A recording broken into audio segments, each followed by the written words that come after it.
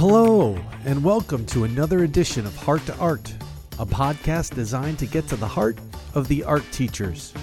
I'm your host, Dave Tarzan.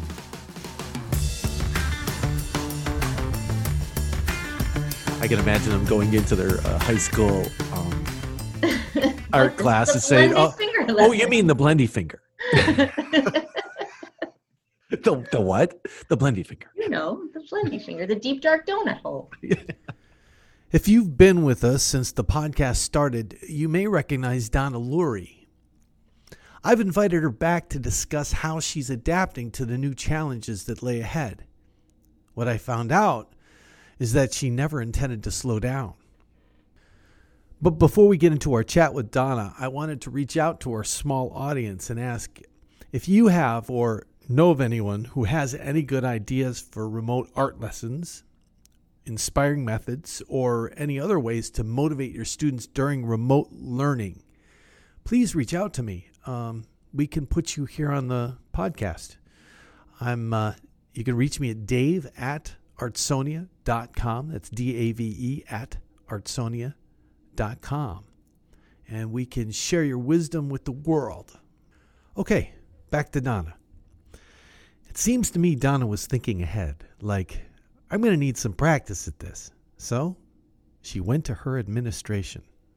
When I heard we weren't going to be doing any remote teaching over the summer, I asked if my administration would consider letting the creative arts team offer some things to keep the community going, because the end of the school year, we really couldn't get together. It was the scrambling to make sure we had our remote learning at least, up and running, and that most people were getting it. And then for it all to drop out, for everything to drop out the bottom, I'm like, I don't know, I think we should try this. And they approved for us to have a science class, an art academy, STEAM, like a reading book buzz. So we named them, like Art Academy Book Buzz. And then one of my coworkers started during e-learning this morning show. It was like a morning television show where we would tune in and we would talk about all kinds of things, and today in history, and we talk about the weather and sports and the word of the day. And we got so much learning in just during that morning show. And it was so great. I was really appreciative that my administration let us do that. I definitely wanted to find out more about how she went about her lesson. So first, the setup. So we set up a website we called it Summer Splash. And the students and parents would go to the website and find the link to the certain class. So I taught Art Academy Monday, Wednesday for 2 grade levels, Tuesday, Thursday for 2 other grade levels, and we had Friday off. It was 50 minutes, and we did it through Zoom, yeah. And then she talks about her motivational methods. I looked up your activity on Artsonia here, and you had you're almost to 300 pieces for the summer. For the summer, I know. And that wasn't even everybody submitting their work. There were many things that the kids just kind of didn't share with me. They didn't upload, but we did so much. So that's quite impressive. So, you have succeeded in inspiring some. Talk about how you managed to do that. Well, the way I promoted my art academy, I said, this is not school, this is the art academy. We're not messing around. I made it my description for the class was that dedicated artists were going to be really developing their technical skills. It was for kids who really wanted to just improve their drawing, painting, sculpting. It was about, teaching at the highest level possible. For the first graders, we were doing the same things as the 5th graders. I really just did not, I modified things for the younger students, but we did some pretty challenging things. And I have a document camera. So through Zoom screen share, there's an advanced setting where you could put attach a document camera, so you could make the computer monitor a very large, like projection of what I'm drawing on my paper. The only challenge I had was to check for understanding. I had to keep flipping around. I had some big groups, and it was a little tricky for me to stop and pause and make sure everybody was okay and check the chat for like one person to manage a group like that and like look at all their pictures. So we would stop and do a checkup, and I'd switch my screen and the kids would hold up their work. So mostly I was able to, make sure everyone was okay. I had to get used to really stopping and checking on friends. And then I would communicate with the parents about how to upload the pictures, and that we were going to make an art show slideshow as kind of an incentive to, please submit your work so you can be part of the art show. And then I shared the art show with everyone and my administration, and we were just able to produce a lot. So what did she teach? So some of the things I focused on was like a lot of like portraiture and blending. I couldn't use too many, complicated materials. We did provide art kits. So we had this one pickup day or one or two pickup days where I was able to compile kits for the groups with watercolor paints, brush. Like I tried to use as much materials that I had in the classroom already, so we didn't have to purchase all new materials. But to paint, I provided some templates for the younger groups. So model magic packets were important, and then little sketchbooks. It depended on the grade level, but we got them colored pencils and crayons. So they had like the basics, and I did some sculpting lessons, and we did a lot of portraiture and learning how to blend and make things 3D. So a lot of it was just practicing drawing, and we did the plants, we did animals, we did like cats and cheetahs and things they could follow step by step with me. But then we made everything a little more higher level with texture and coloring in and doing the reflection in the eye and proportion. Like I didn't like stop. I taught the first graders, how to paint a donut and make it 3D. Like we called it the deep dark donut hole, like try to make it a little darker in the middle. Like we made some really cool paintings, like very impressive. So I intend to, follow that kind of model for e-learning in the fall, but I'm hoping that everybody can get Model Magic. It's a little different providing materials for maybe a total of 60 kids, and then 500 is a different story. It's 10 times.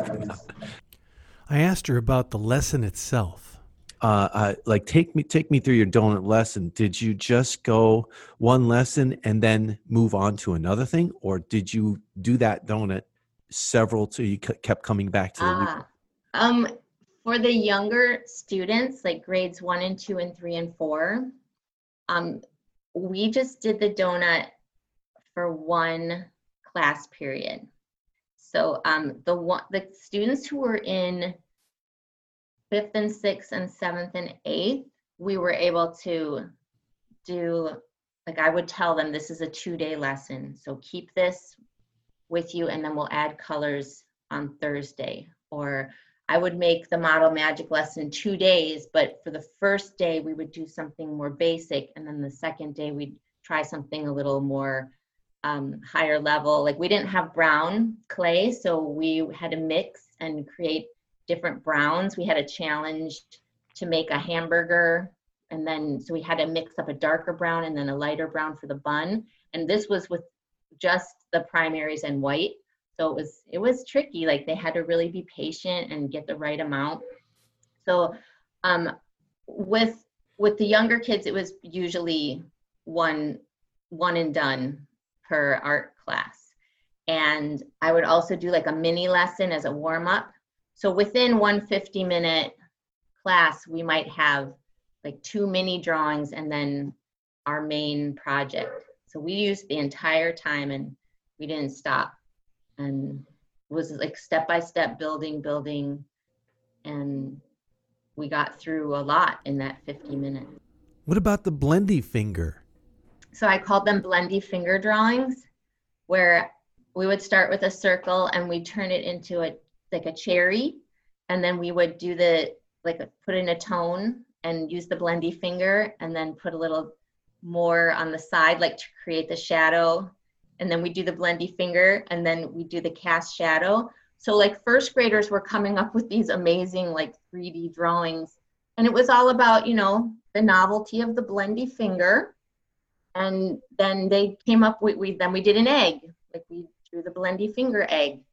And it was all the same, step by step. And I'd ask them, okay, what do we have to do next? And then it'd be like, they'd say, add the shadow on the side. So it was the same lesson kind of over and over, but we would draw different objects. And so this whole idea about the shadow and the cast shadow was the main focus of the project. So when it was time to paint, I'm like, now we have to create the shadow by adding tones of color instead of the blendy finger. So it was sort of like building up to the more difficult lesson, but they understood the terminology and everything. And so No, I have to give things a fun name. No, I did. Yeah, I like that. I do. I kind of like that. I can imagine them going into their high school art class and saying, "Oh, you mean the blendy finger?" The what? The blendy finger. The blendy finger, the deep dark donut hole. In talking with Donna, I appreciated her approach on everything. Although there was no clear-cut plan in place, she went ahead with something. I thought I'd share what she had done this summer. I figure it could inspire the art teacher frozen in fluster or help the new or old teacher into an action plan going into the fall. In talking with so many art teachers over the last month, I can feel your anxiety. But I can say this, you guys are going to be just fine. The folks at Artsonia got your back. Your fellow art teachers got your back. I've got your back. You are appreciated. I want you to know that.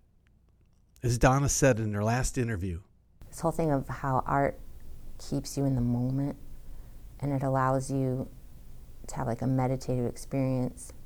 So when you're in here and you're making something with your hands, you don't have to think about the hallway or what's next. Like when the kids are like, so-and-so did this in the hall. I'm like, you're here now. Well, that's it for this week's episode of Heart to Art. Once again, let me know if you hear of any teachers with some good ideas for remote lesson plans. Once again, my email address, Dave@artsonia,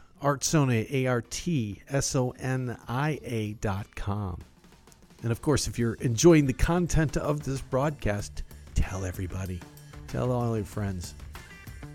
Heart to Art is produced by Artsonia, the world's greatest arts education digital platform.